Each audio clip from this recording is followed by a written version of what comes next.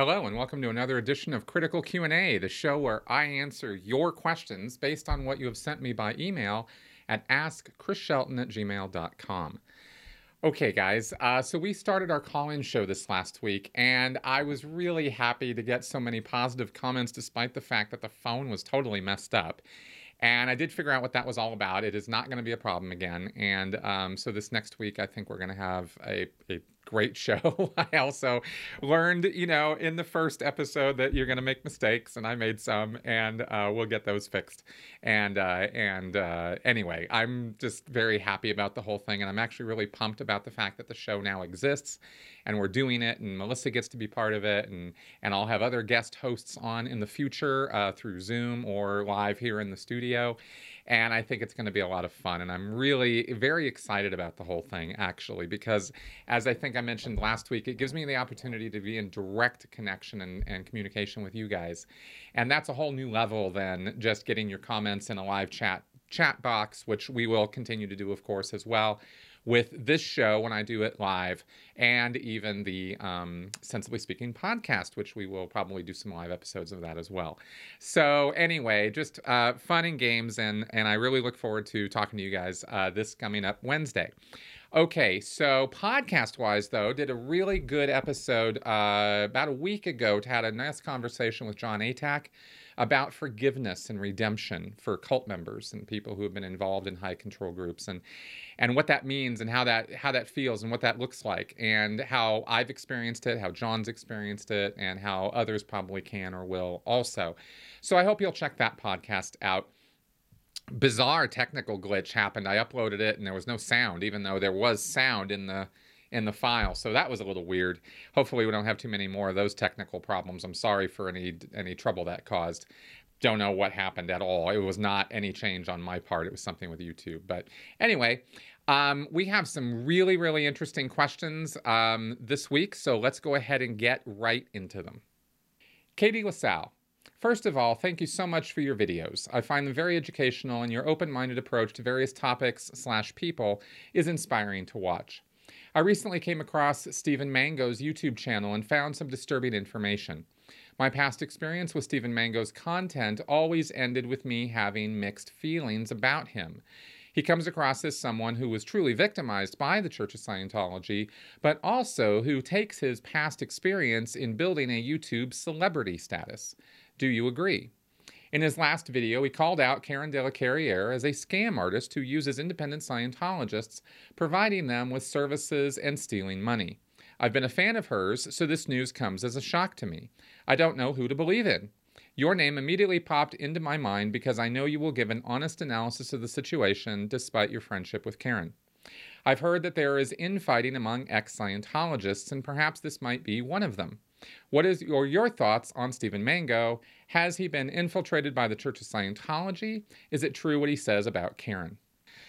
Oh, God. Okay, I'm only talking about this and taking this up because I have been asked by a number of you about this, including some of my Patreon supporters. And so I take questions that you guys ask me seriously, and I want to give you the information as I see it, best I can. But I do not want to get involved in YouTube drama and community drama. And that's pretty much what all of this is.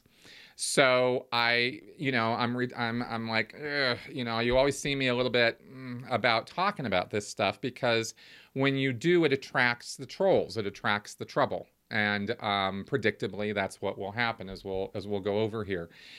So I'm not going to go into a long, detailed thing about all of this or do response videos or any of that. This is really about the only time I want to talk about this.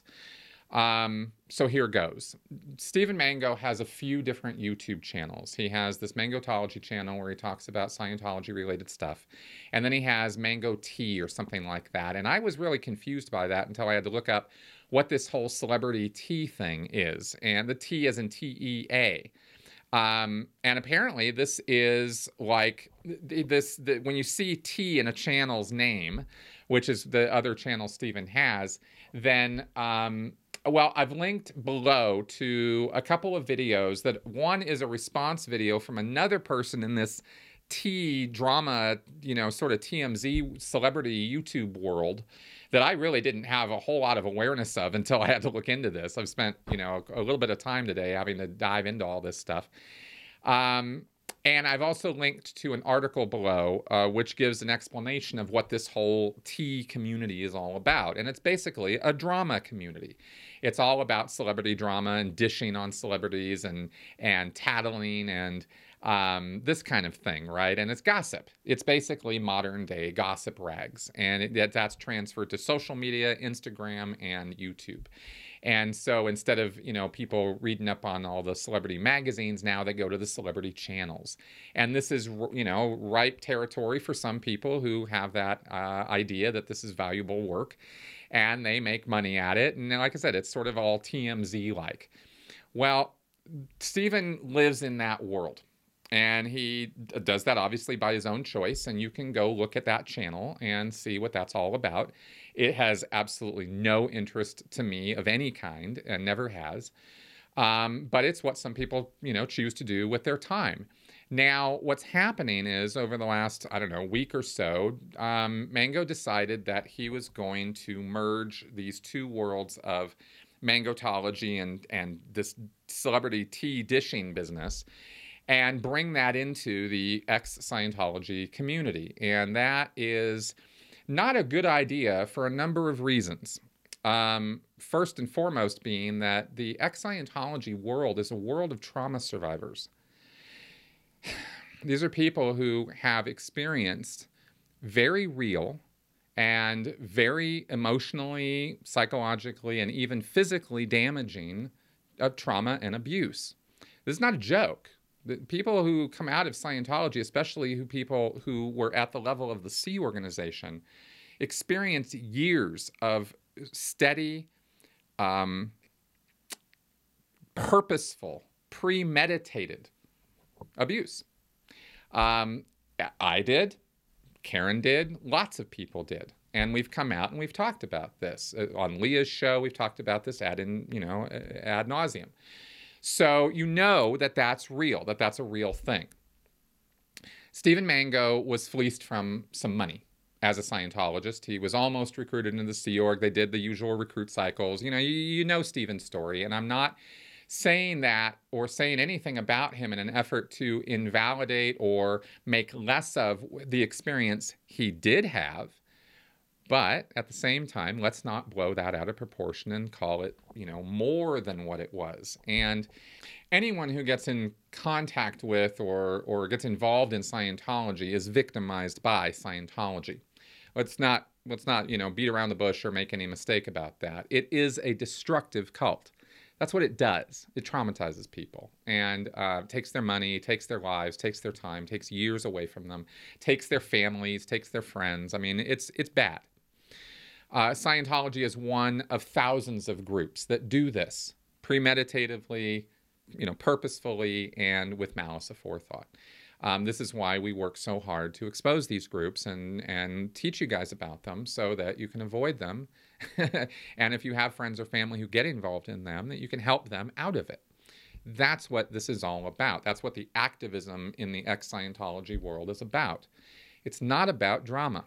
It's not about who did what to who in the ex-Scientology world. And there is no cult in the ex-Scientology community. That's not how these things work. But people get confused, and some people are not confused. Some people are just looking for attention. And there's a problem with being a victim. When you put yourself forward as a victim, and I'm a victim, Karen's a victim, Mango was a victim. I mean, this is not like some black label. It happens. You get abused. You get traumatized. That sucks. You then have to deal with that.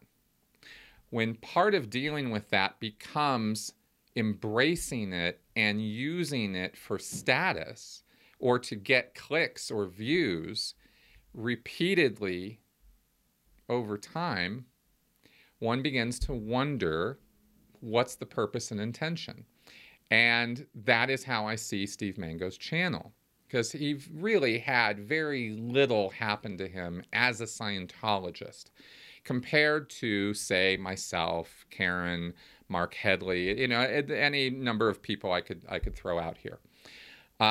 Is that to say that he is worthless and his story doesn't mean anything? Of course not. Doesn't mean anything like that.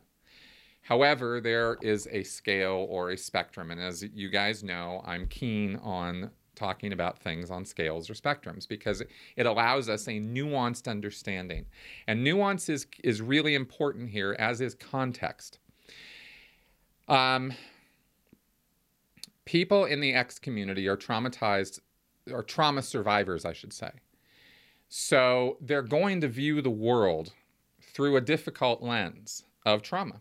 And they're going to have to deal with that. And everybody has to deal with it their own way. Some of us have dealt with it. I've said from the very beginning, for example, for me, that this is how I'm dealing with it, is making a YouTube channel and talking to you guys about it and educating myself and talking to people who can help educate me so, we can all move along this ride together. I have tried very hard to move beyond the victimhood of Scientology and make something of my life that is not about that. And I don't think that that is where Mango is approaching this. He seems to be very, very interested in milking this victim status that he thinks he has for as much views, attention, clicks as he can get. And of course, that translates to money when you monetize your channel. And I'm not calling him out for monetizing his channel. I monetize my channel. This is my job. If that's going to be his job, fine. But let's be clear that that job of dishing on people and creating drama in a community is not a job of truth.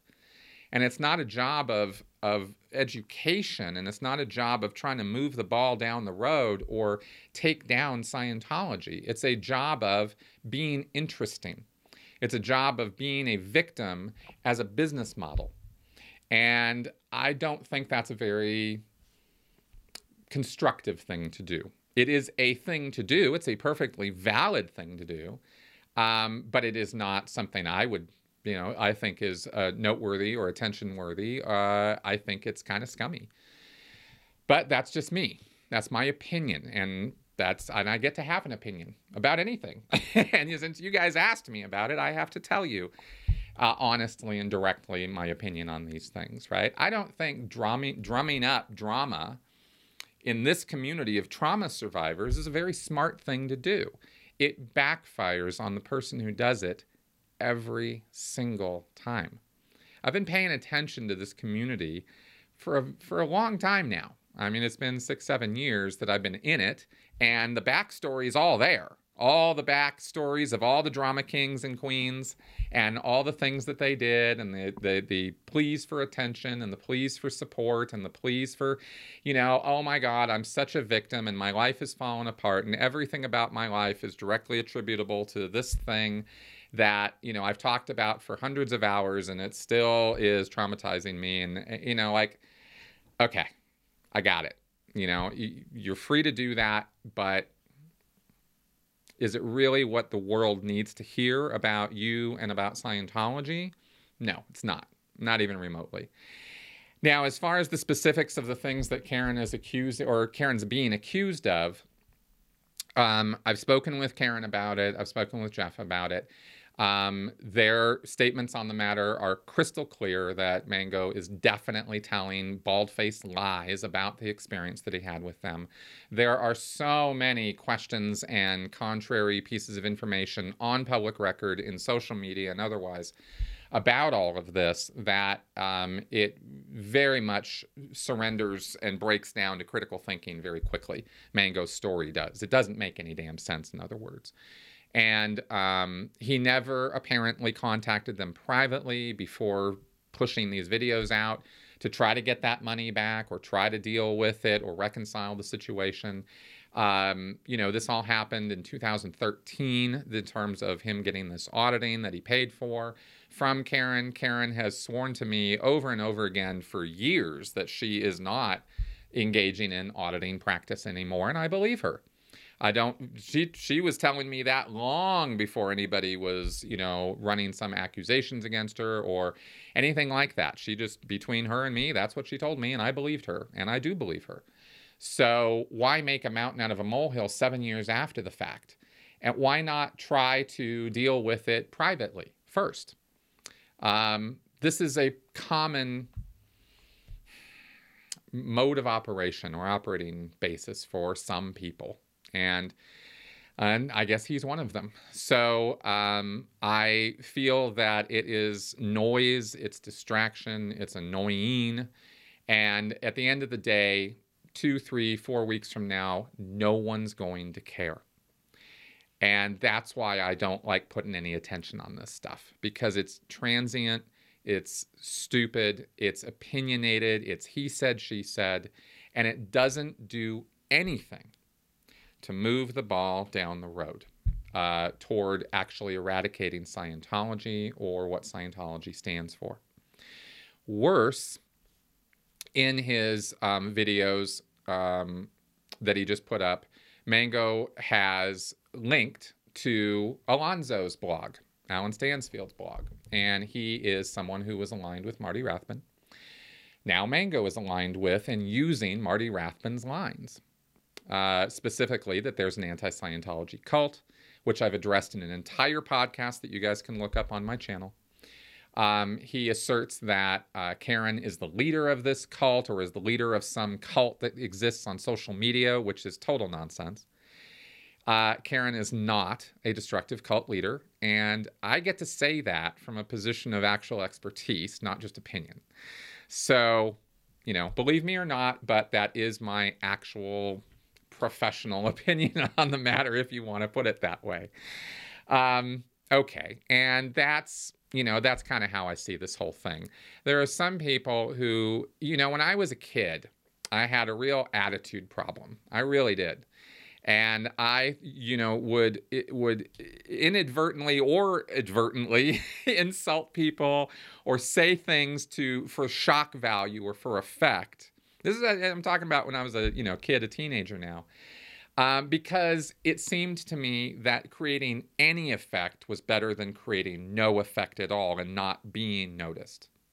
And if you're not capable of creating positive effects and actually doing the work that's going to move the ball of advocacy and on deconstructing Scientology, deconstructing these destructive cult groups, if you can't do anything really effective about that, well, you can still create effects by communicating things.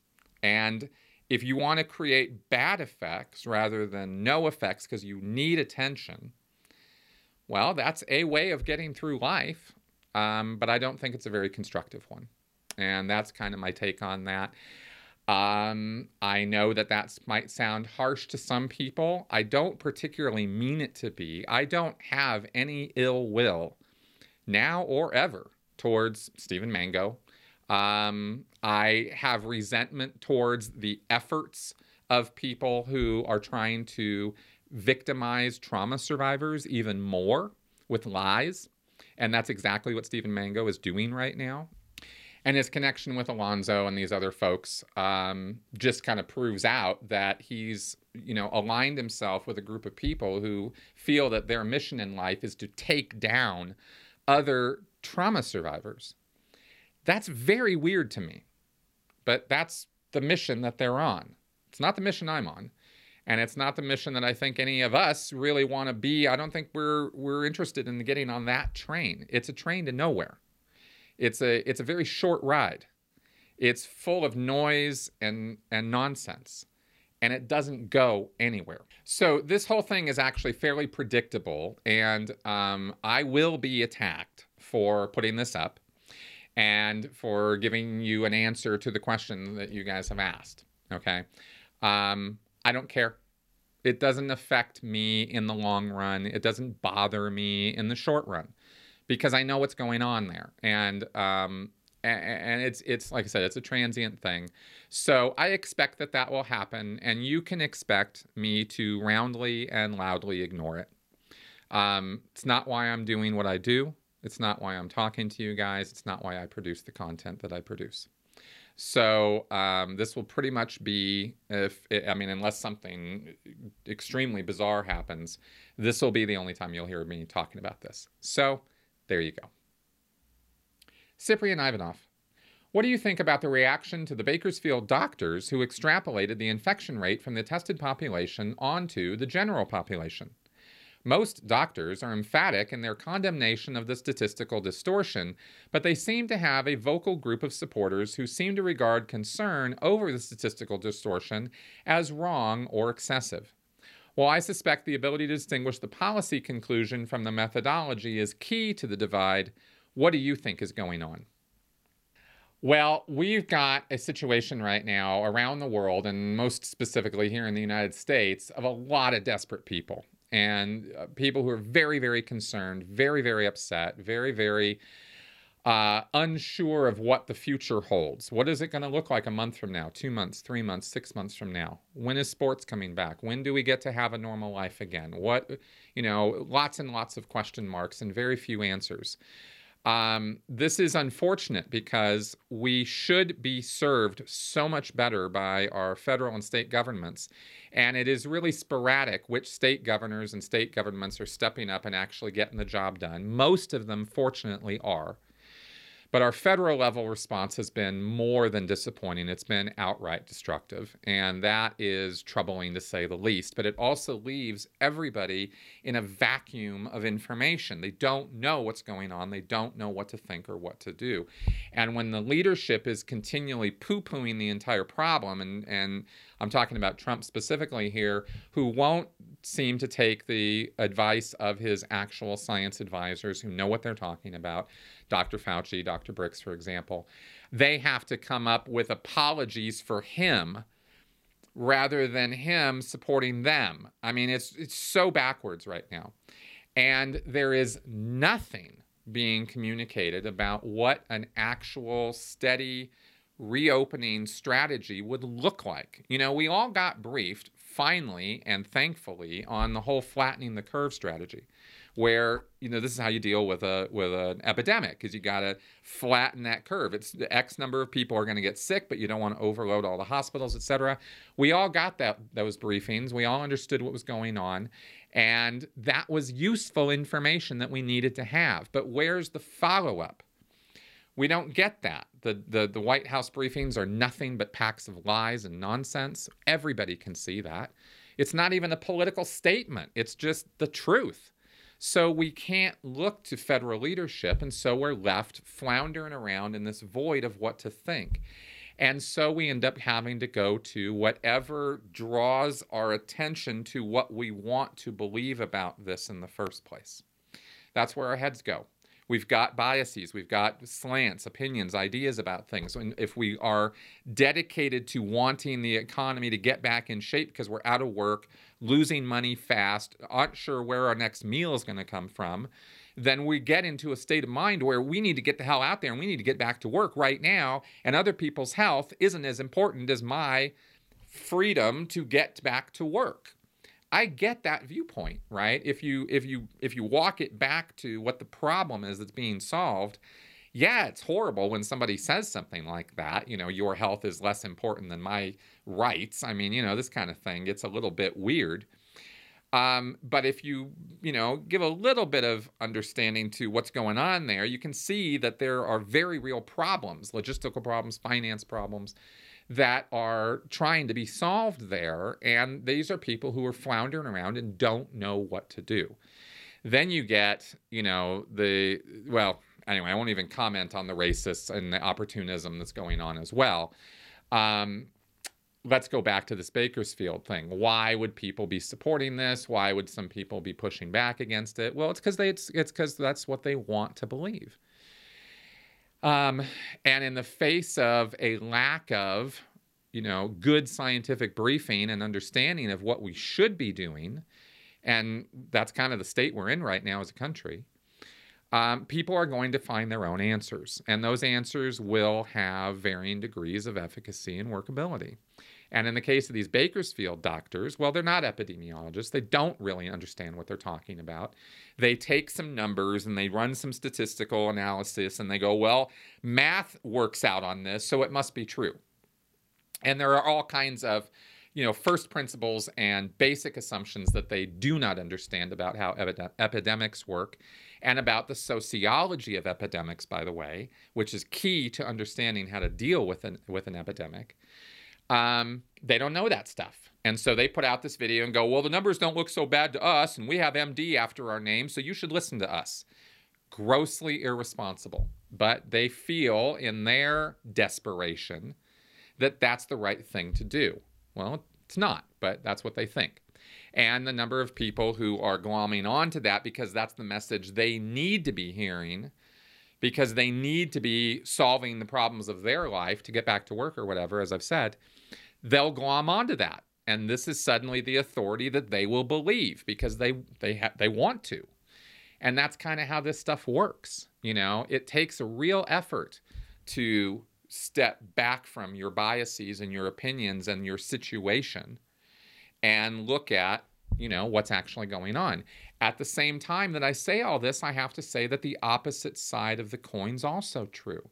People who aren't desperate, who aren't motivated to deal with this, who are okay at home for now, who have the money and the resources to deal with it, or whose lives have not been, you know, severely impacted by this, they're more on the side of, hey, man, you know, the science is the science, and let's just stick with what it says.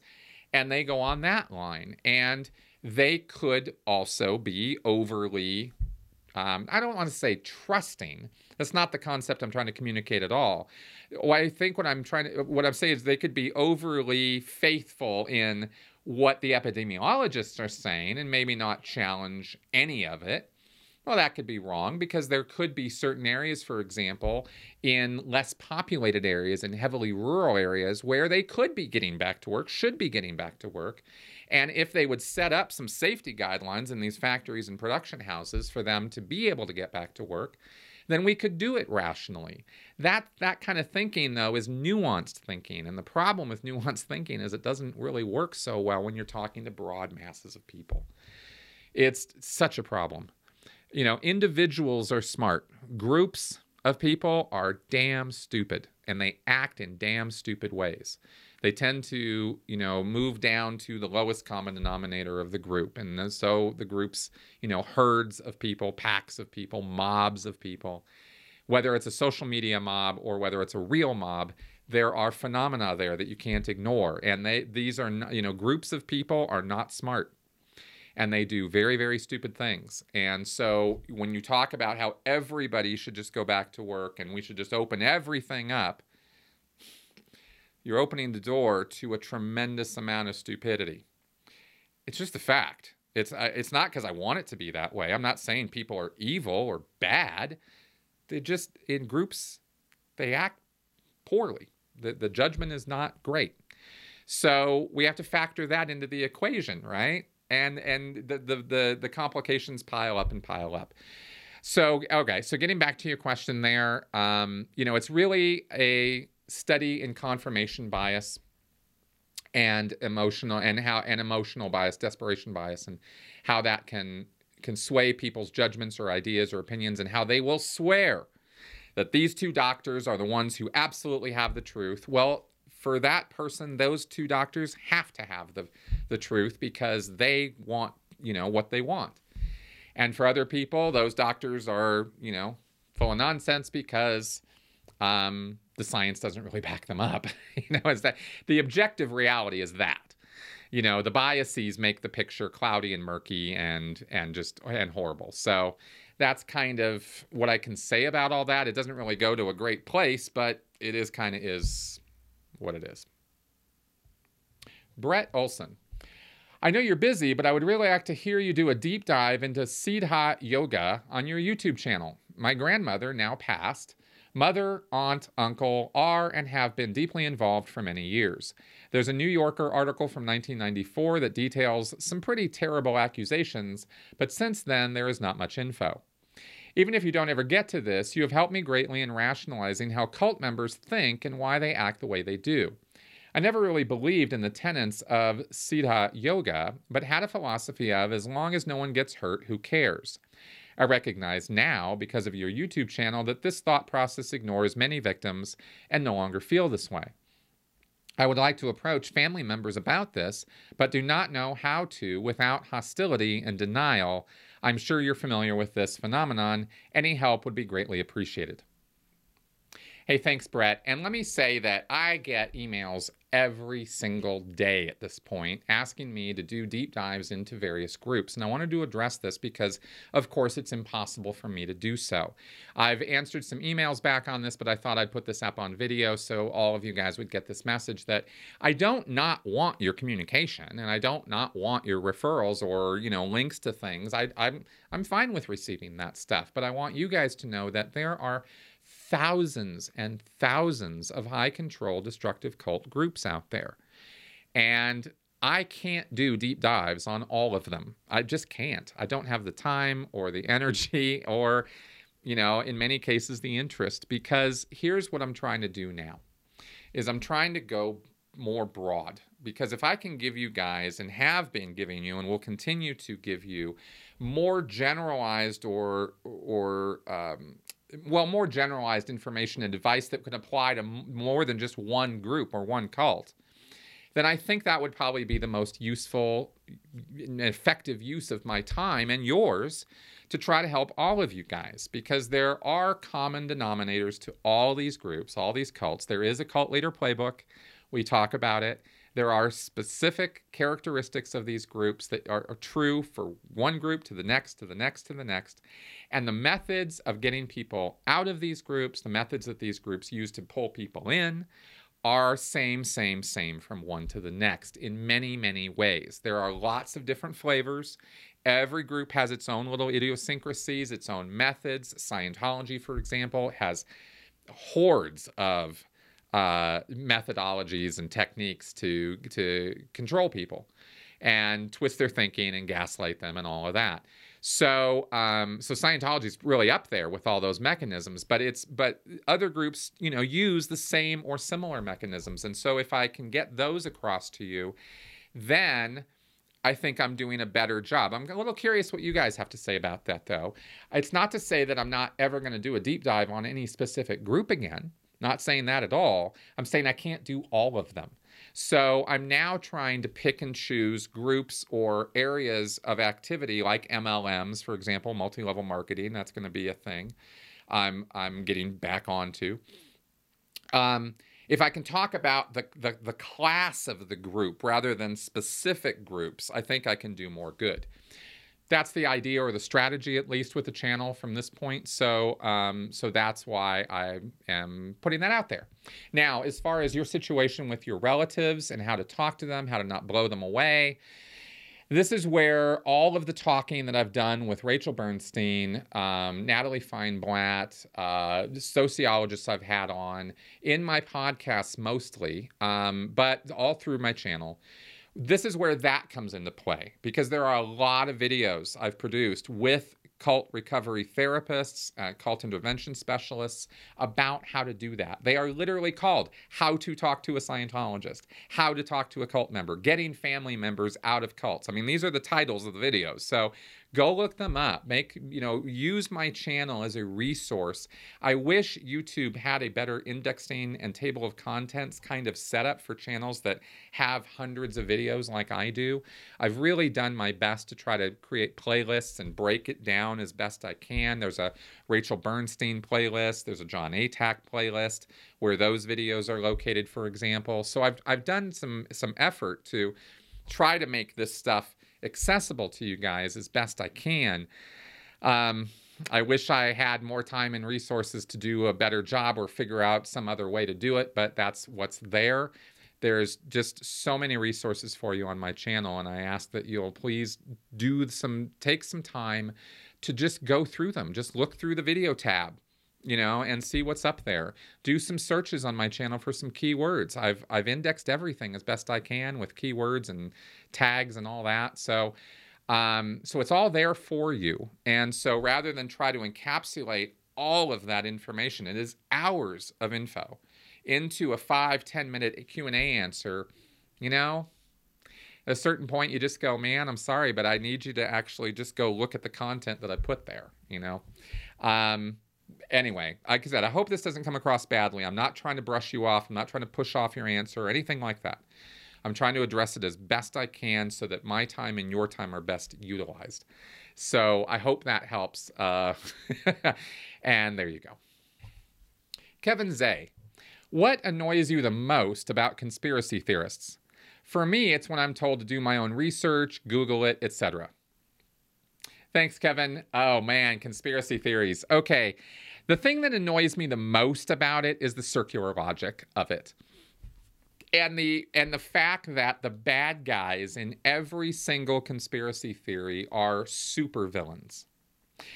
The one thing all conspiracy theories seem to have in common is a big bad guy or agency or group of people or agencies working together, colluding to conspiring to somehow take down or abuse or enslave or whatever society or the rest of us. And these people, these conspirators, are always imbued with superpowers. They are the most brilliant planners, the most flawless and efficient logistics people, that everything goes perfectly. I mean, you look at 9/11 truthers and the actual physicality of what would have to have taken place in order for the two towers to be brought down, Building 9 to be brought down, the airplanes to be brought down. I mean, you look at, the Pentagon being brought. I mean, you look at all that stuff and you go, okay, if it was a false flag operation, how many people had to be involved? How many people have had to keep their mouths shut this entire time? How many weeks or months of planning would it have taken?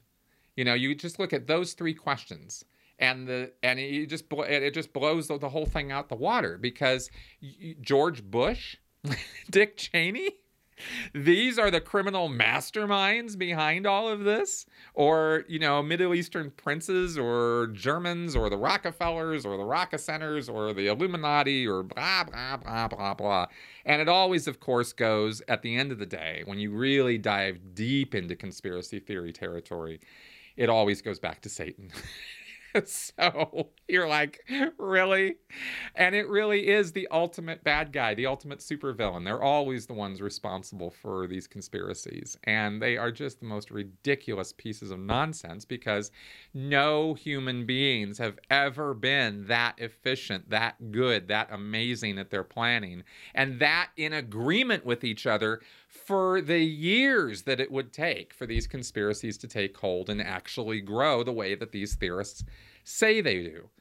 I mean, it's so stupid, So that's what drives me the most crazy about them, is the fact that they build these house of cards on toothpicks, and you just can go in and just go, yeah, but doink, and the whole thing falls apart, and they just won't see it. That's what drives me crazy. Blake Nestle. This is in regards to the recent story from May 4th of the woman in Canada who was arrested for trying to attract customers to a restaurant wearing a stormtrooper outfit and carrying a fake blaster.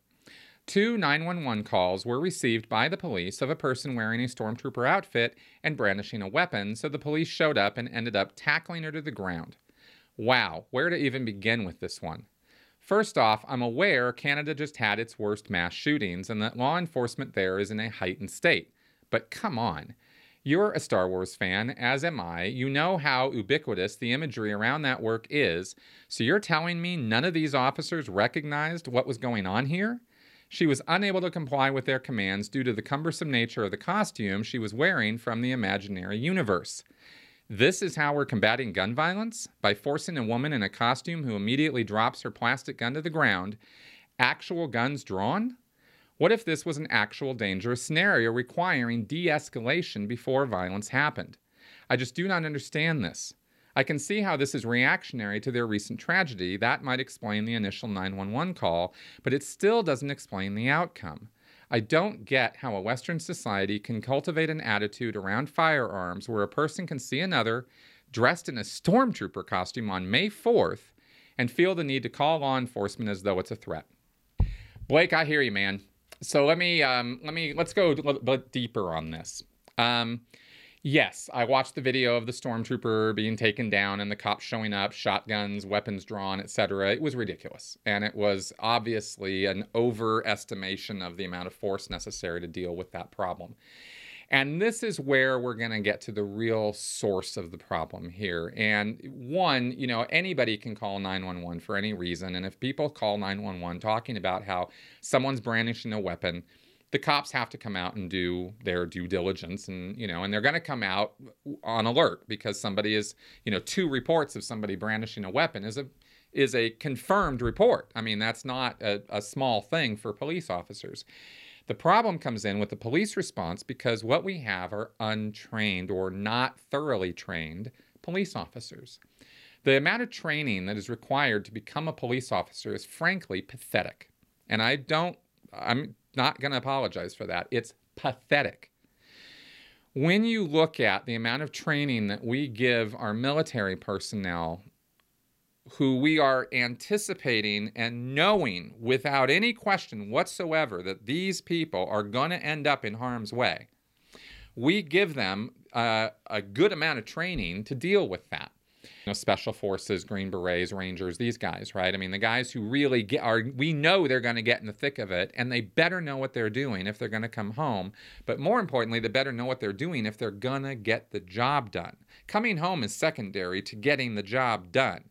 That's the commitment that those people are making, and all the testing and training and work that they go through is done to weed out those who aren't serious about it. Because it's not about, like, for example, if you listen to people who are former Navy SEALs talk about BUDS training or talk about, the work they have to do, that's the training isn't the thing. It's the job that counts. It's what you're trying to do. All that training is just to get rid of the guys who aren't serious so they can get the guys who really want to do the job. We should have a similar vetting process in the police forces around our country, and we do not. Nor do we have adequate training for these folks to effectively de-escalate violent situations. We talk often about racism, racist cops, the structural racism, systemic racism that exists all throughout the justice system in the United States. And we have good reason to talk about those things. But what we don't talk about is the training of the officers. Not enough. We talk about psychological evaluations of the officers, especially after shooting situations. That should definitely be something that is stepped up. And I can tell you from the inside knowledge that I have about the law enforcement and military community that they are very resistive to getting help or getting therapy or treatment. That's still a problem. There are still huge stigmas in those communities around mental health and getting real help. So that's a problem because de-escalation is a psychological issue, not a force issue. When you're first dealing with somebody, you got to talk to them. You got to find out what the situation is. There's psychology involved there. There's awareness of mental health. There's awareness of, a lot of things that should be there. And I'm not saying all police officers need to go get PhDs in psychiatry. I'm saying that right now they get nothing and, in fact, push back against anything related to psychology or psychotherapy. And they deal with that as though that's just... that doesn't matter. That has nothing to do with our jobs. We don't care about any of that. Totally wrong-headed. Much less negotiation tactics and skills. And, of course, armed and unarmed responses to situations like the stormtrooper, right? When you come out with guns blazing, ready to go, ready to shoot this guy down or whatever, that's not the level-headed approach that we need from our law enforcement. We need people who are going in there who are ruthlessly efficient and competent at their jobs. And very, very few police officers actually meet that criteria. Or that standard, I guess I should say. And and I know I'm unfairly bashing very competent people at their jobs. I'm not talking about those guys. The people who are actually doing their job right, good. They lucked into it somehow because not one police force in the United States is adequately trained to deal with the situations that law enforcement is expected to deal with on a daily basis. Okay, I've said that enough times. I'm positive I've made that point. I have ideas of, various things they could be trained on, but I'm not a professional in this area, so I can't speak intelligently about here's the checklist of things they should all be trained on.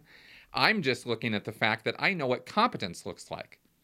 I know what efficiency looks like. I know what people who know what their job is and how to do it, the attitude, the methodology, the entire spirit with which they approach their job is different. You can see that from incompetent people who don't know what they're doing.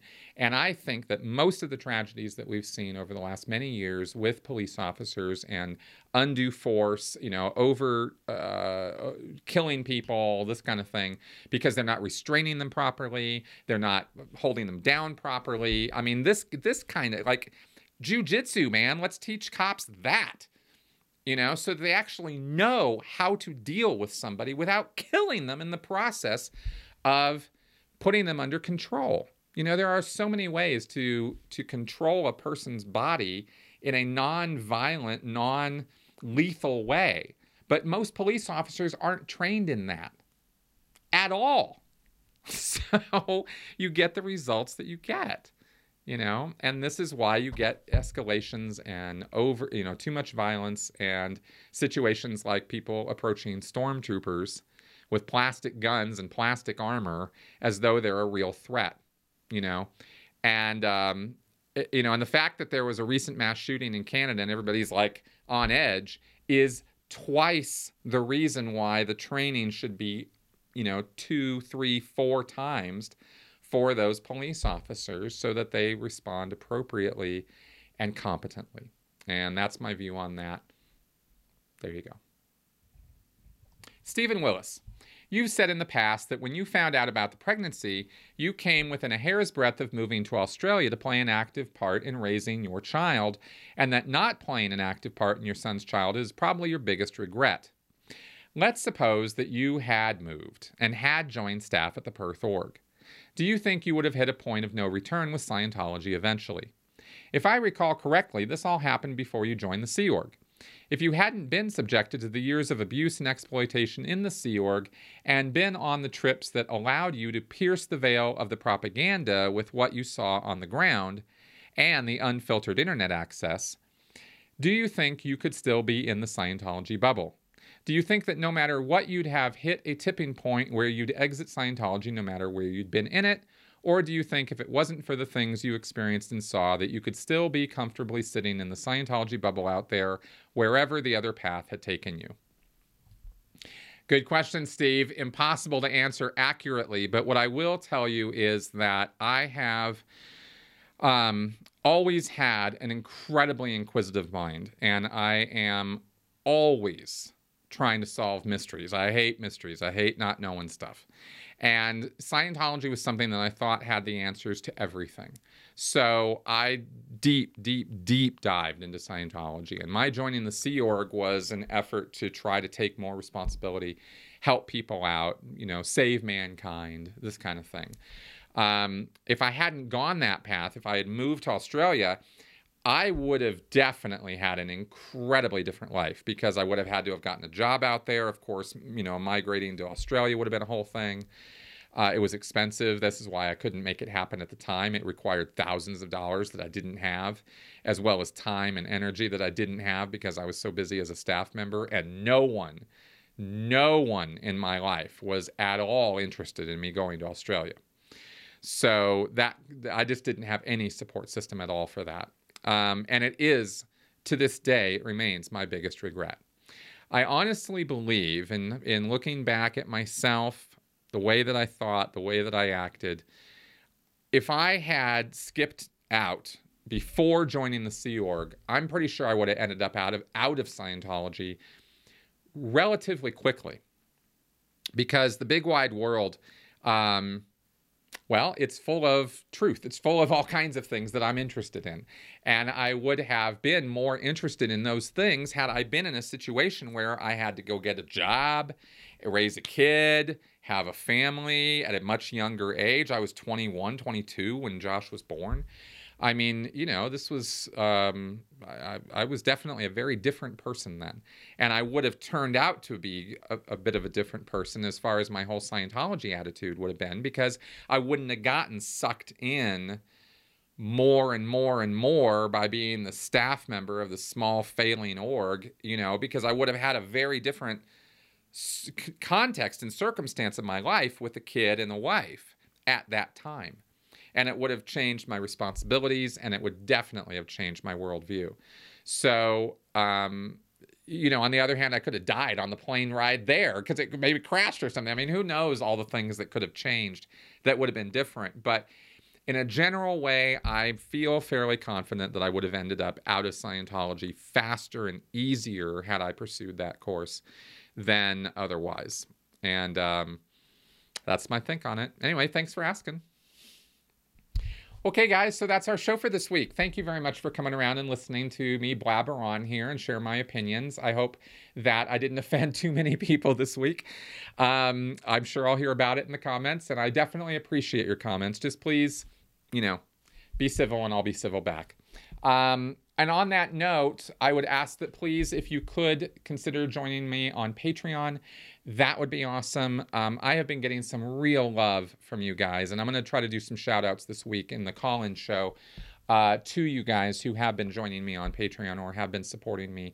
It has really made the difference for me during this time because the YouTube ad revenue has crashed, and I don't know what that's about, but it has. So I'm really making it through here with your guys' help and support, and I'm trying to put up the best content I know how to earn that support. So anyway, if you feel that I am earning that, help me out.